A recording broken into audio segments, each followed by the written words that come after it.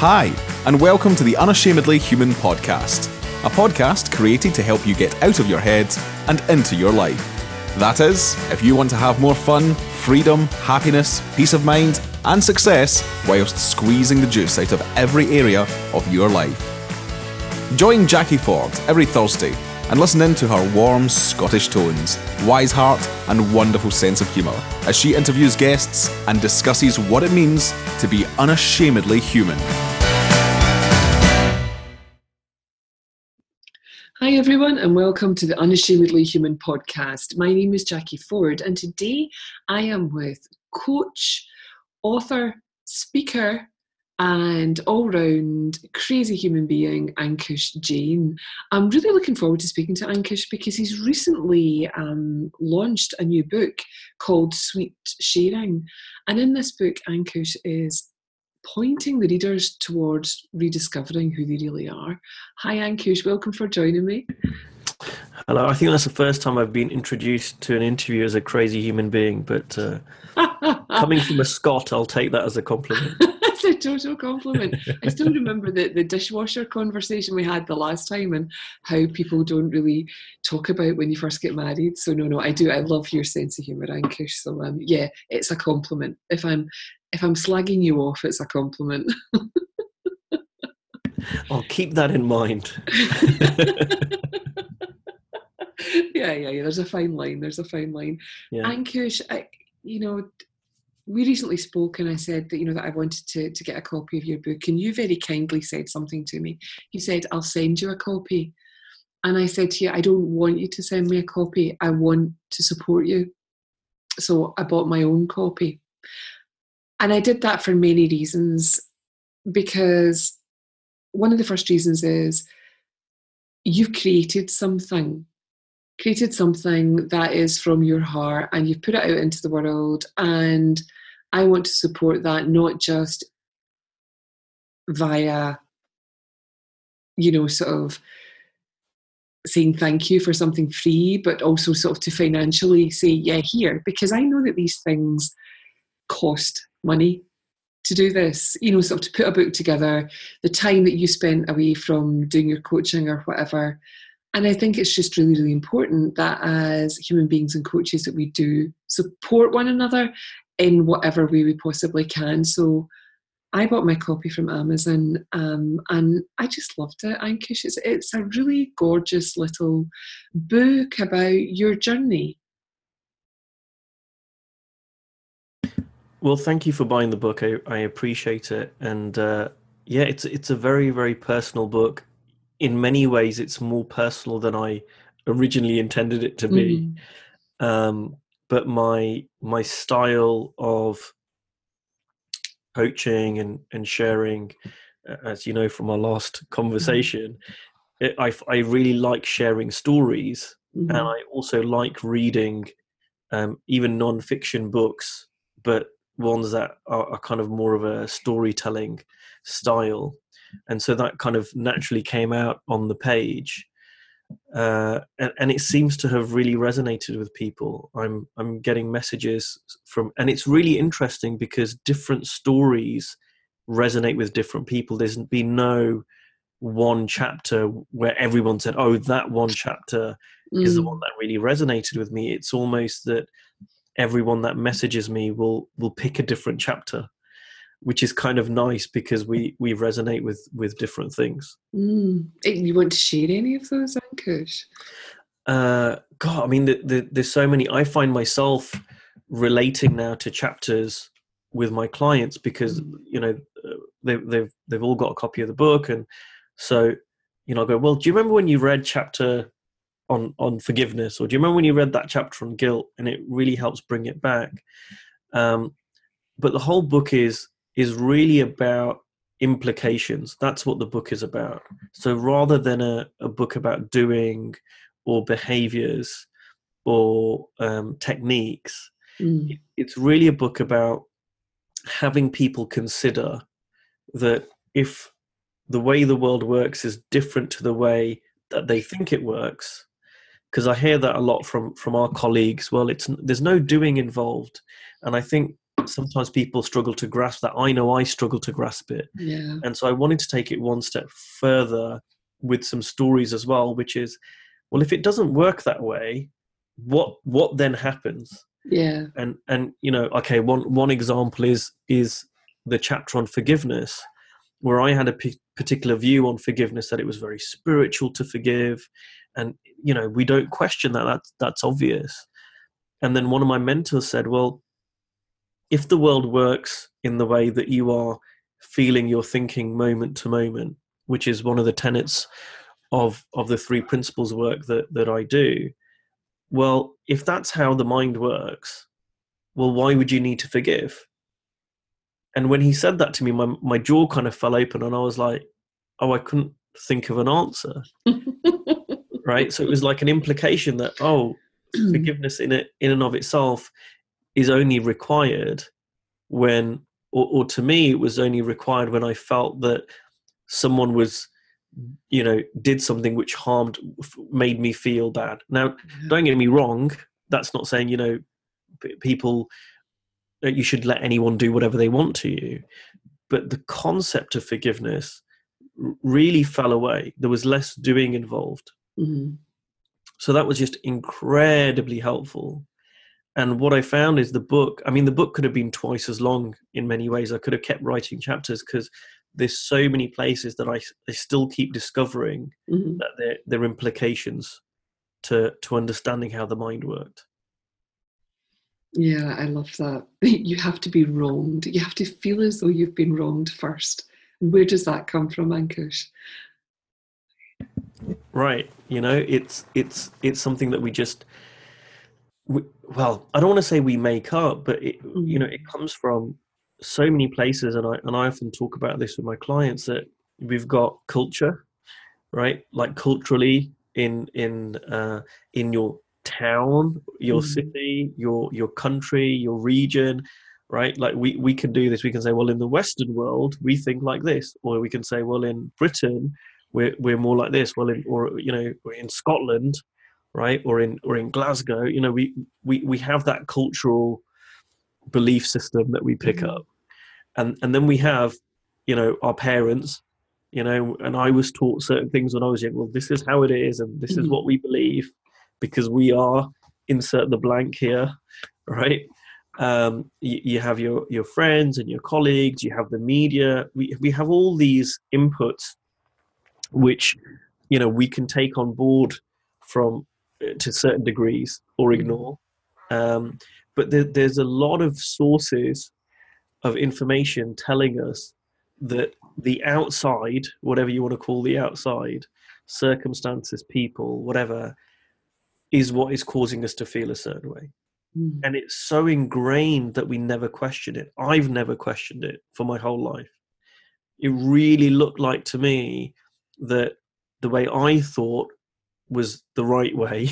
Right? Like, that's the way it should be. Oh, me too. And then anything that doesn't go alongside that thinking is wrong or bad or something else. And so there are all of these, because the way our minds work, we can't think through a process, you know, of thinking things every time. We have to have shortcuts, right? So we have all these shortcuts in our life that we've picked up over the years, right? Like this whole thing about forgiveness, or another chapter that I had, which is kind of related, which was on guilt. Right. Well, if I feel guilty, then I'm a good person. That was just a shortcut for me, that I had this feeling of guilt, and I didn't process it. I was just like, oh yeah, okay, this means I'm good because I feel bad about something that I've done. This is a good emotion, right? And the worse that I feel, the more guilty I am, and therefore the better a person I am, the more sincere I am about, you know, being upset about something. And again, I never questioned that until one day it just occurred to me, as I was learning about how the mind worked. Well, what's this guilt thing got? Well, what if that's just coming from my thinking moment to moment too? What if that's not having anything. Well, if it is, then that doesn't have anything to do with me being a good person or a bad person. I was like, whoa. And unbeknownst to me, a lot of guilty feelings that I'd been holding on to just fell away. Mm. You know, they just dropped. And that hasn't made me, the implication of this isn't that you then become a heartless person. In fact, it's the opposite, because what happened when all these guilty feelings fell away, I kind of was freer to have better relationships with whoever was in my life.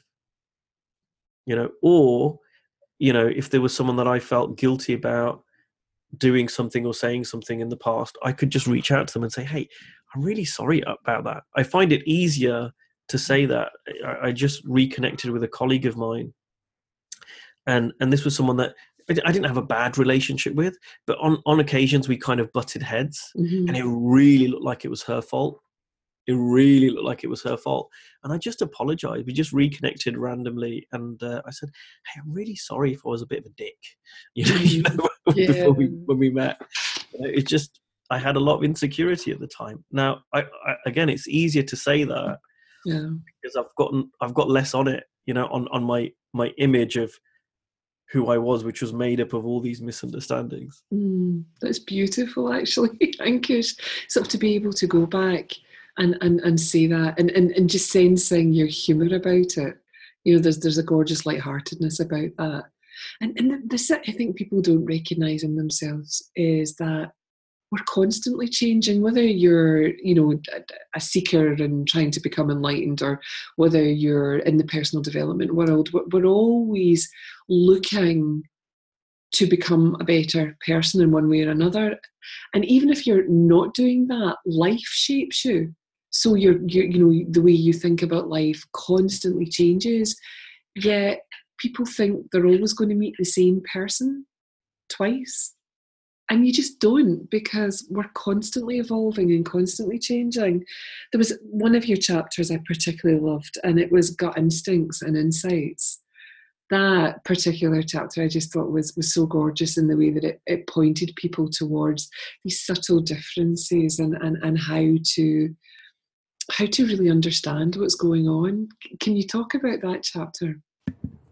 Well, what's really interesting is how, you just talked about how life shapes you. Well, in the past week, I mean, literally in the past week, I've had further thoughts around gut instincts and insights. I can't even remember what I wrote in that chapter now, but I can tell you how I'm seeing it is that more and more. Well, firstly, I'll say I think what I wrote in the chapter was, looking at things as inside out, looking at us creating our reality via our own thinking. Take stuff off your mind, and people use different words for that. Some people use that as superstitious thinking. Some people use that as erroneous thinking. Some people, it doesn't really matter. It just takes stuff off your mind. For me, what then is left is I was able to better tap into my gut instincts or my intuition, because I had less of that noise in my head. I had a less of a noisy head. And it was kind of like building a muscle. The more I noticed that and was able to tap into it, the stronger I was able to hear that voice, if you like, of intuition and gut instinct. And then that was combined with me learning more about how the mind worked, which kept taking more stuff off my mind. So it was this virtuous cycle. And what's really occurred to me just even in the last week is how strong that gut instinct is, like really strong. And I've just come back yesterday from spending a few days with a couple of my mentors. And one of the biggest takeaways I had from those few days was just how strong my instincts were. And I was someone who really believed I was a terrible judge of character. This is not coming from someone who really had strong gut instincts growing up, who made the right decisions. No, I was like the exact opposite of that.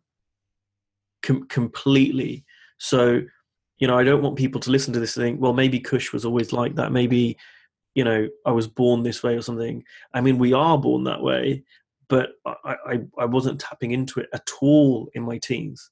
And, looking back, made, friends with people that maybe I shouldn't have been friends with, or really acted out a lot of insecurity and what I would call misunderstanding. Mm-hmm. But that voice of reason or common sense or wisdom or intuition, I mean, there's all the same. That has always been there. And the more I understand about how the mind works, the more and it's not understand how the mind works that there's more to know. I mean, it's just seeing the same thing clearer and clearer. The more I see that, the better I'm able to tap into it and see things now where I'm like, there was something a bit off about that person, and I couldn't quite put my finger on it, but I just didn't trust them. And then over time, something will come out and I'll be like, oh yeah, like that was what was going on. Because, maybe I find out later that, I don't know, maybe I had a sales conversation with someone and someone was trying to sell me something and something just felt a bit off. And I was like, oh, that's a bit odd. And then I'll find out, 6 months or a year later, oh, during that time, they were really struggling for money or something. Yeah. Oh, well, that's something was there. I don't know what was that about. Oh, okay, that's it. Or then I'll have a conversation with someone who will look a certain way, and I'll go, oh, something's not quite right there. And I'll find out they were going through some personal issues. And it can go the other way, where I can meet people who logically, people might say, well, maybe you shouldn't hang around with this person, or, maybe I don't know, I'm making stuff up, but I find that I often go against the flow. Maybe this is a misunderstanding of mine. I don't know. But like, I don't tend to go with the crowd. If everyone's following, like if everyone's reading a certain book, so this is irony, because if I was listening to someone else, I might not pick up my own book, because if everyone goes, read this book, I'm like, well, maybe I won't, because everyone's telling me to. I'll pick it up in 6 months' time. But I tend to not do that. And what I found is that when I'm quieter in my head, and I slow down and really listen to this wisdom and intuition, I'll kind of know what's the right next thing for me. And often that is not what other people are telling me. And I think I wrote about this maybe in my chapter as well, how in my coaching business, at every step of the way, I've had someone telling me to do the exact opposite of what I've done, including with this book, by the way. Really? With this book, I was getting advice around, you should, what, I don't know if people know this, but there's lots of ways of fixing and cheating the Amazon algorithm to make your book a #1 bestseller, right? You basically categorize it in an obscure subcategory. You then wait till 1 o'clock in the morning when nobody is buying books, and you buy 3 copies of your own book. And when you do that, it suddenly becomes an Amazon #1 bestseller. Mm-hmm. And I didn't want to do that because I felt it very disingenuous. Yeah. And so I didn't bother. I didn't really even set out for it to be a bestseller. I think at one point it was in the top 10 books in the whole of personal development, but that was just because it was the first week of the book going out. Mm-hmm. And I don't think I even publicized that. I think this is the first time I'm telling anyone that, because it doesn't, that's not what's important to me. Mm-hmm. And again, there might be people listening to this going, well, Kush, maybe you should. But I've always trusted that instinct with my business, and it seems to have worked out pretty well. And so I just keep following that. And I've also realized this for my clients and I'm seeing this more and more, right? So this is where it goes against, might be an area where this really goes against common prevailing wisdom, right? If I'm speaking to a client, now my business, the way I make money is people pay me to spend time with me, in effect. Either it's in a group setting or it's on a one-on-one basis. And so it would seem very logical that I would want people to pay me money, right? That would seem logical. But coming back down to this whole wisdom and intuition thing, I've realized more and more, sometimes I have this feeling of when I'm speaking to someone, maybe we're not a good fit for a variety of reasons. And that doesn't mean that there's something wrong with them or wrong with me. We're just not a good fit. And any time that I've ignored that, it's been proven true in the long run. And I look back and I think, well, yeah, there was my gut instinct. Similarly, the same is true for people I'm speaking to. Sometimes I'll be speaking to someone, they'll tell me they've got this challenge, and I'll say, yeah, right, this is what I can help you with, we can do this. And they won't hire me. And I've also realized that's no exception. That's their wisdom in the moment. That's their intuition. And I don't know better than the universe, right? Like, I don't know what journey they've got to go through. Maybe the exact right thing for them to do is work with someone else, which might not make sense to me, but it would be out of integrity for me to say, you've got to trust your wisdom, you've got to trust your intuition and gut instinct, except when it comes to paying me, then you've got to trust my wisdom and instinct and intuition, and I think you should pay me. Obviously, it doesn't work that way. It's going to be 100% one way or nothing at all. And that's been really helpful. And the irony of that, or the paradox of that is, the more I see that, ironically, the more that people often want to work with me, because I'm not needy about it. Yeah. Right. There's nothing on it. That also is authenticity. That's you working from your true nature, Ankush. That's you seeing life in a beautifully profound way. I've always been like that with people. If I didn't like them on first, sort of when I first meet people, I'm like, oh, okay. It didn't mean that I wouldn't be civil. It didn't mean that I would keep out their way, but it would just mean that I would watch what happened. And I have a phrase that I use all the time. And I say, I just watch people reveal themselves to me. Because I'm obviously doing that all the time. I'm revealing myself to other people too. And what you pointed to there, Ankush, which was really beautiful, was people to have their own insights into things, to make space to have those insights. And if they're always listening to other people's opinions, then they're not allowing that wisdom to rise within them, because they're busy-minded listening to what other people say. I absolutely love what you've said about not manipulating the system. What's the point? What's the point of that? I don't get it. That's all very egoic for me. You've written a book that is a beautiful book, which is of service to people and humanity, to help them understand their true nature, who they really are, from a space of experience. And that will find its way out into the world, Ankush, by word of mouth. Because I often watch some of our colleagues and the way they've done things, and you can see that's what they're doing. But to me, lovingly, that just comes from, that's what they want to do, and that's okay. It has nothing to do with me. Nothing to do with me whatsoever. And I wish them luck, and I think it's great. But a lot of people get caught up in that because they think that's what they're meant to do too. Yeah, and I'll make it clear that, this isn't about me saying that my way is right. Like, I love the word authenticity, and it's a shame that I think in personal development circles it's almost overused. But it's so true. It's so great that, because the subtitle of the book is Rediscovering the Real You. You could say it's basically your authentic self. And again, the more I see how it doesn't work, the more I see how it does work. Therefore, it's almost like I can't help but my authenticity to come through. It's a side effect. It just happens. And everyone's got their their own version of that. And I think that's really what I wanted to point people to. Mm-hmm.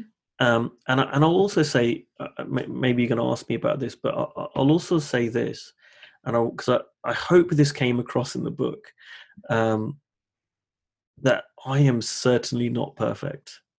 You know, this book isn't about finding our perfect selves or, you know, anything like that. Yes, on a spiritual level, of course, we're all born perfect. You know, you just, anyone has ever seen a newborn kid, they're absolutely beautifully perfect in that moment. I'm not talking about that, because that's obviously inside of us, and I see that, you know, in other people. But in terms of how we're living day to day, I have misunderstandings. In fact, when I was proofreading my book, my wife said, "Can you read some of the chapters to me?" And then was giggling as I was reading them, because she goes, "You don't do that. You need to, you know, all right." And I'm learning this too. You know, this book wasn't a case of, hey, this is how it works, and I see this 100% of the time, always. It was more of a case of, hey, here's what I've been learning, and here's some implications of that, which have been really helpful for me to see. And I lose sight of that. And it's totally human to do that. And it's been really helpful for me to see that and not beat myself up about it. Again, this isn't a book about, well, here are all the ways you should think, and if you don't, you know, beat yourself up about it. This is just, hey, how it works. And it was really an opening for people to explore it, see if it's true for them, and maybe then dive in deeper afterwards.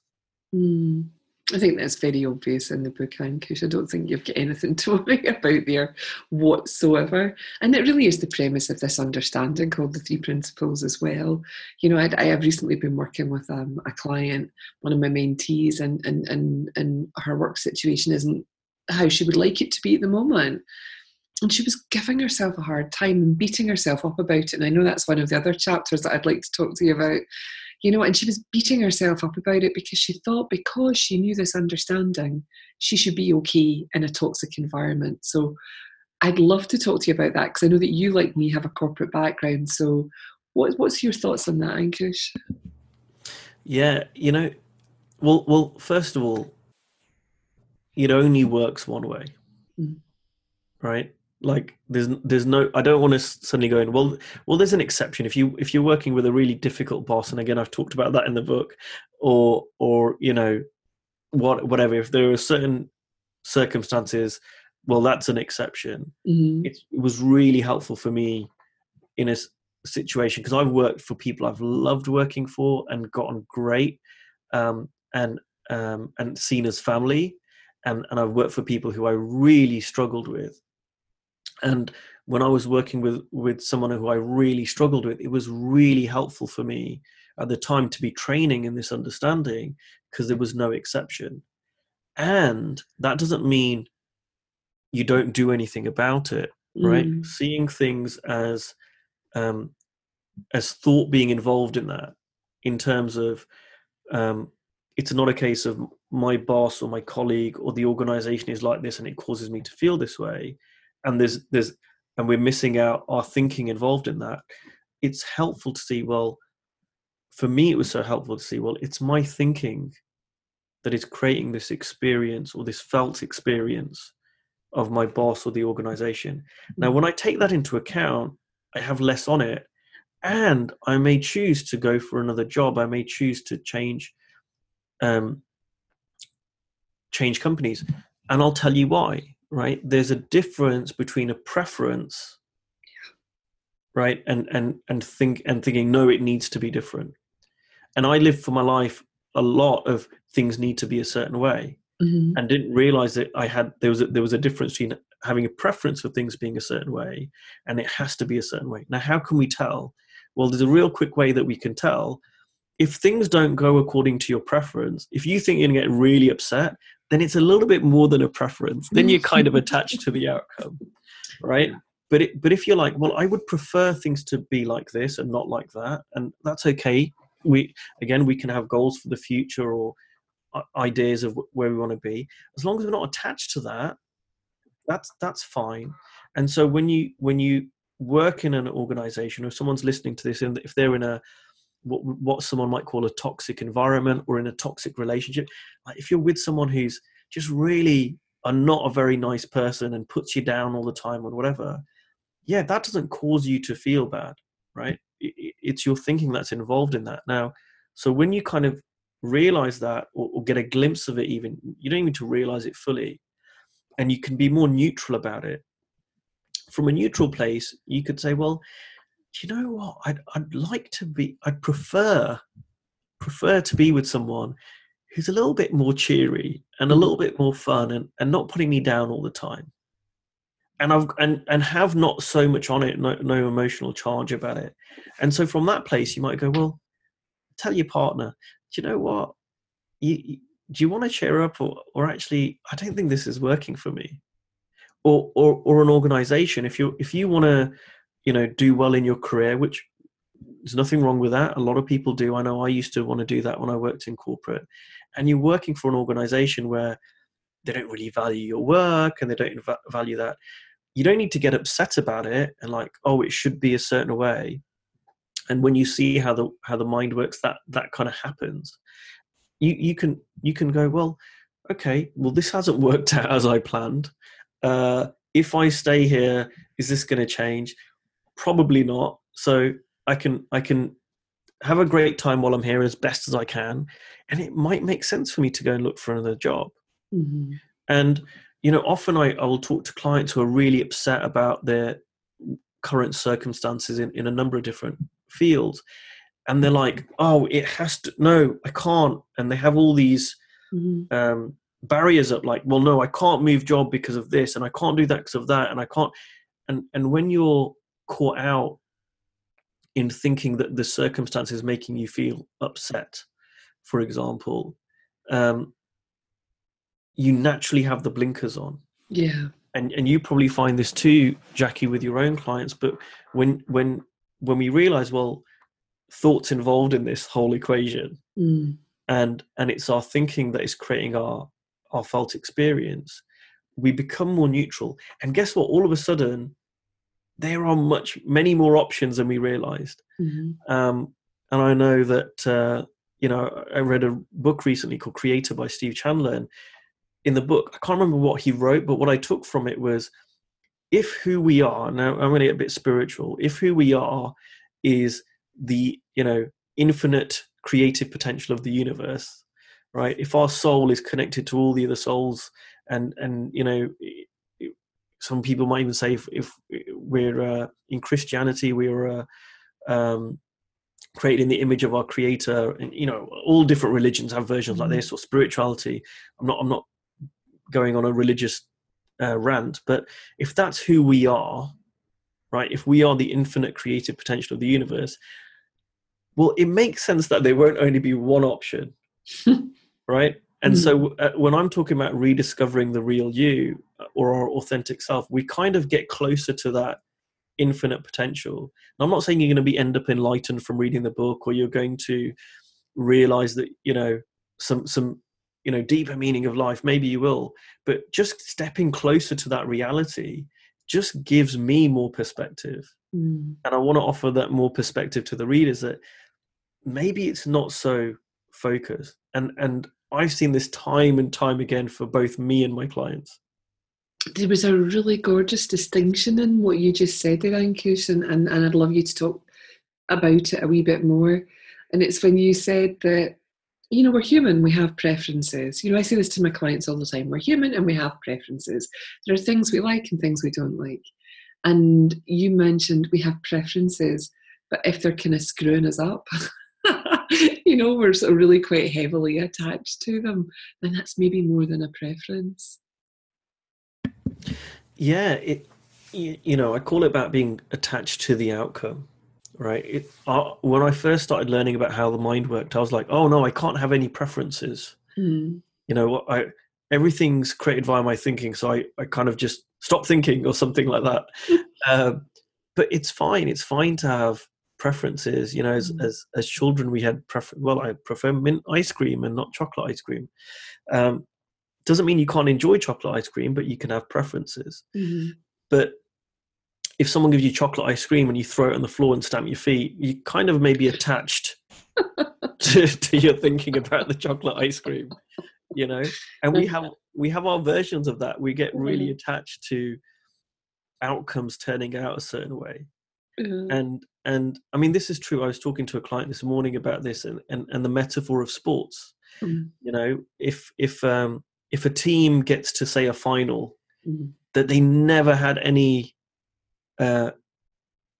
expectation of reaching, they tend, I'm not saying this is 100%, but they tend to play freer because they're like, well, hey, this is a bonus. We didn't expect to get to this final, so let's just enjoy it. And they're having more fun and whatever. And the team where they were expected to win, right? They can sometimes, not always, they can sometimes get in their own heads and like really be attached. Like, we need to win this game. We need to win this game, and become more rigid and stuck and end up losing a match or a game. So it's something that I'm seeing clearer and clearer for myself, which is probably why I'm talking about it today, of this idea of preferences versus attachments. Because it's so helpful to me more than anything else, right? It's helpful to me. I think it's really, really cool. It's a beautiful distinction, and I hadn't actually thought about that. So that's why I wanted you to talk about it a wee bit more, that if it's a preference and you've got, you're reacting to it and not responding to it, then there's something else there. Yeah, and the paradox is, and I've kind of known this for a long time without being consciously aware of it. Like, I had an inkling of this. It seemed that the more I was attached to some outcome or something, the more it evaded me. Yeah. So again, in the book, I talked about, one of my misunderstandings when I was younger, and it's so embarrassing to say, was like, I thought I could only be happy when I got married. And I'm sure all the married people listening to this will be laughing their heads off when they hear that. But like, that was one of my misunderstandings. Like, I thought I was half, and I'm sure I'm not the only one. I thought I need to meet my other half, and to be a whole. And so I was really attached. I mean, really attached to meeting someone and getting married. And the more I was attached to it, the more it seemed to evade me. And I remember one of my friends telling me, and I was like 28, 29 years old, and he looked at me and he goes, I don't understand what's going on, Kush. I went, what's that?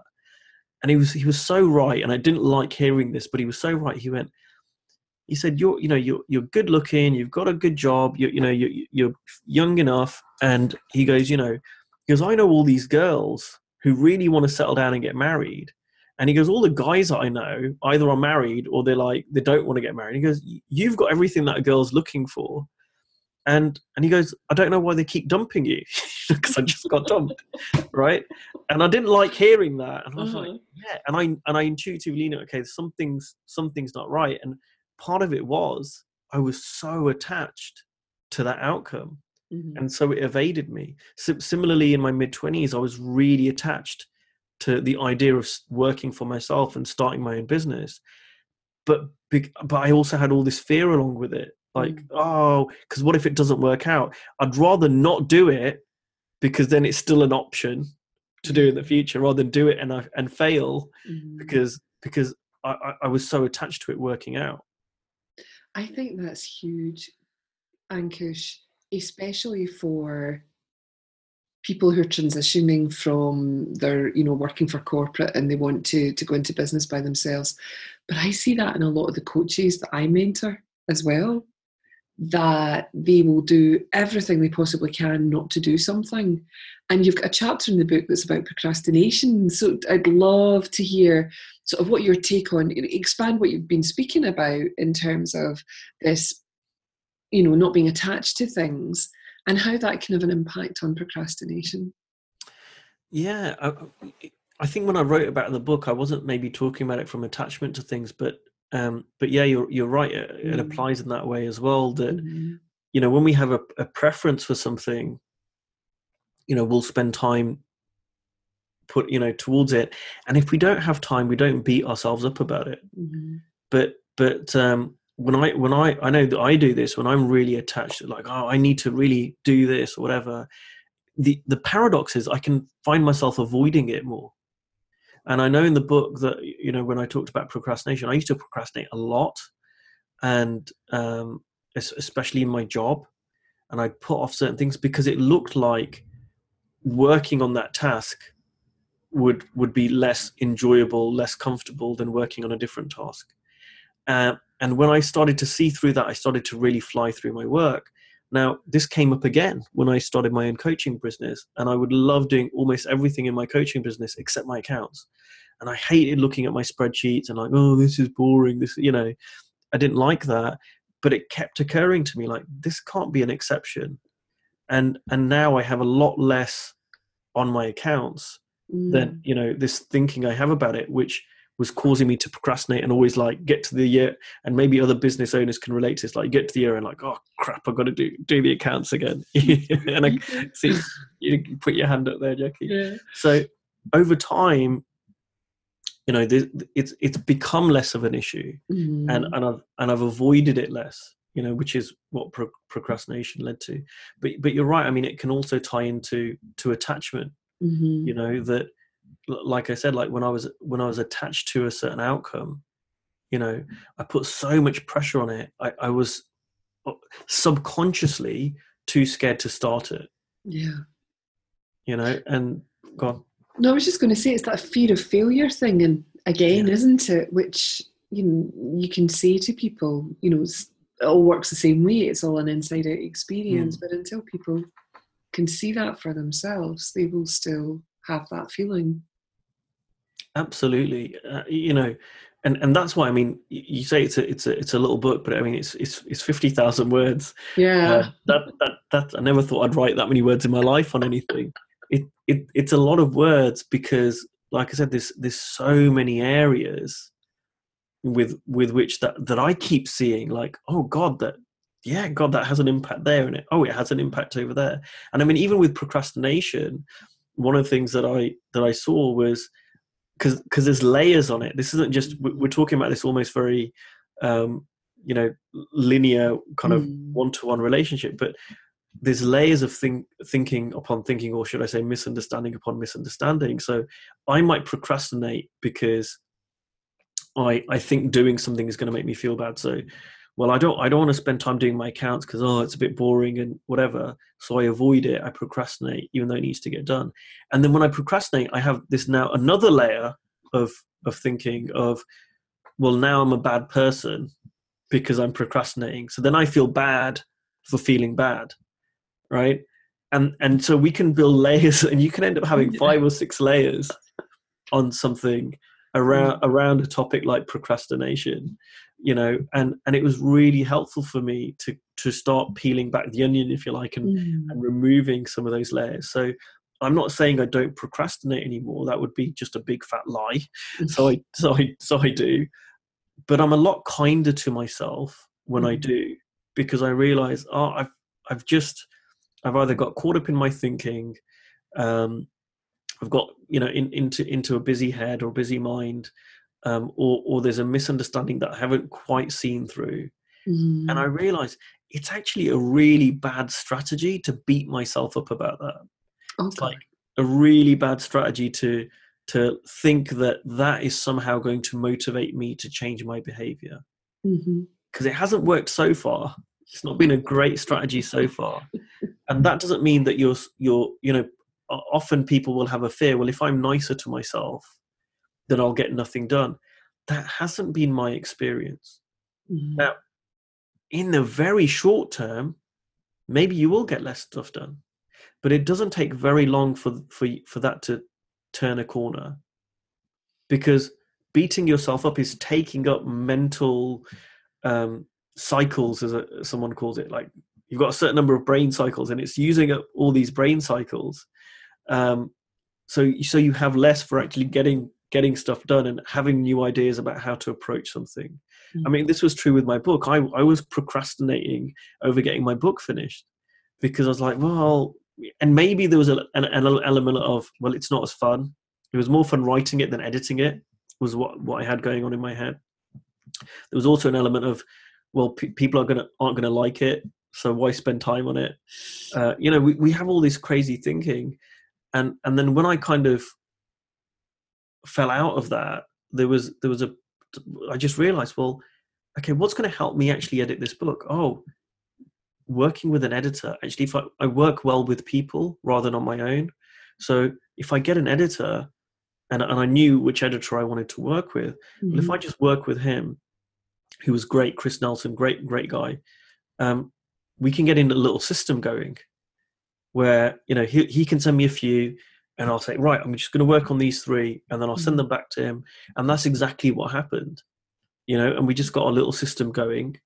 And there were times when I still, put it to the bottom of the pile, but it got done as I wasn't beating myself up about not doing it and trying to motivate myself through that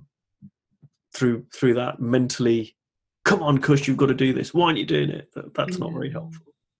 Yeah, there's a couple of things in there, Ankush, that sort of, when you were speaking, kind of popped up for me. The first thing is knowing the difference between procrastination and germination.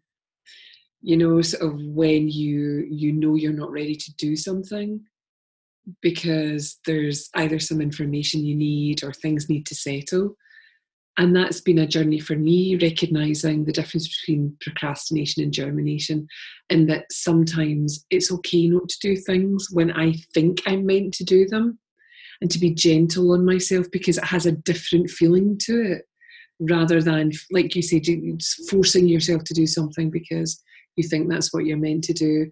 And when I know from that deeper space that that's what I'm meant to do, I'm meant to wait a wee bit longer, and I then do the task I'm meant to do, I do it so easily, so quickly, so effortlessly, it just absolutely gets done. And that's an absolute joy to work from that space. And I've forgotten what the other one was. It's something else, but my brain's totally gone. I wouldn't worry about it. But no, I did say it's a little book, but it is packed with lots of stories and areas of all of our lives. It's universal. What you've written here is universal, Ankush. It's not just specific to you.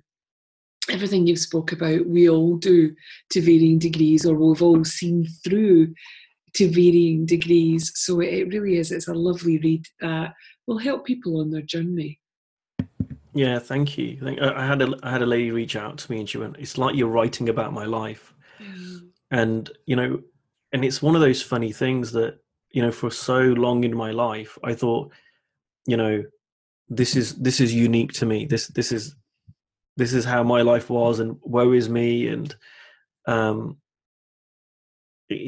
it's not like that. We all have, and it might not, every chapter is going to be relevant to every single person, but like you say, we're far more similar than we often realize.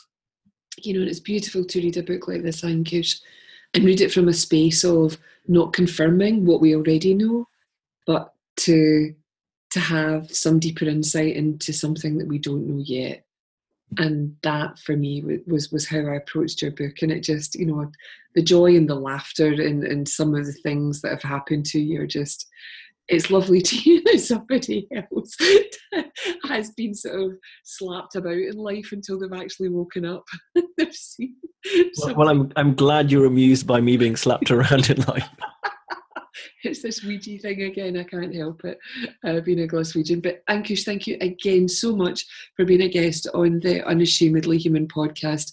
This book is about being unashamedly human, and I am so glad that you stepped up and you have just kind of shown yourself to help other people see themselves too. So thank you very much, Ankush.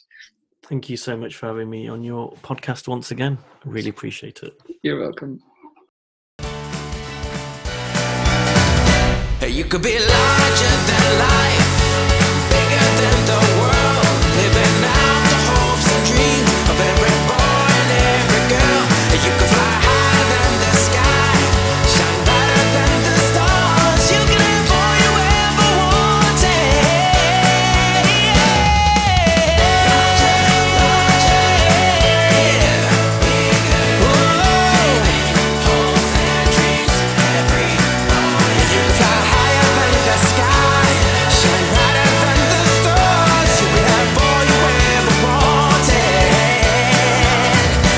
you could.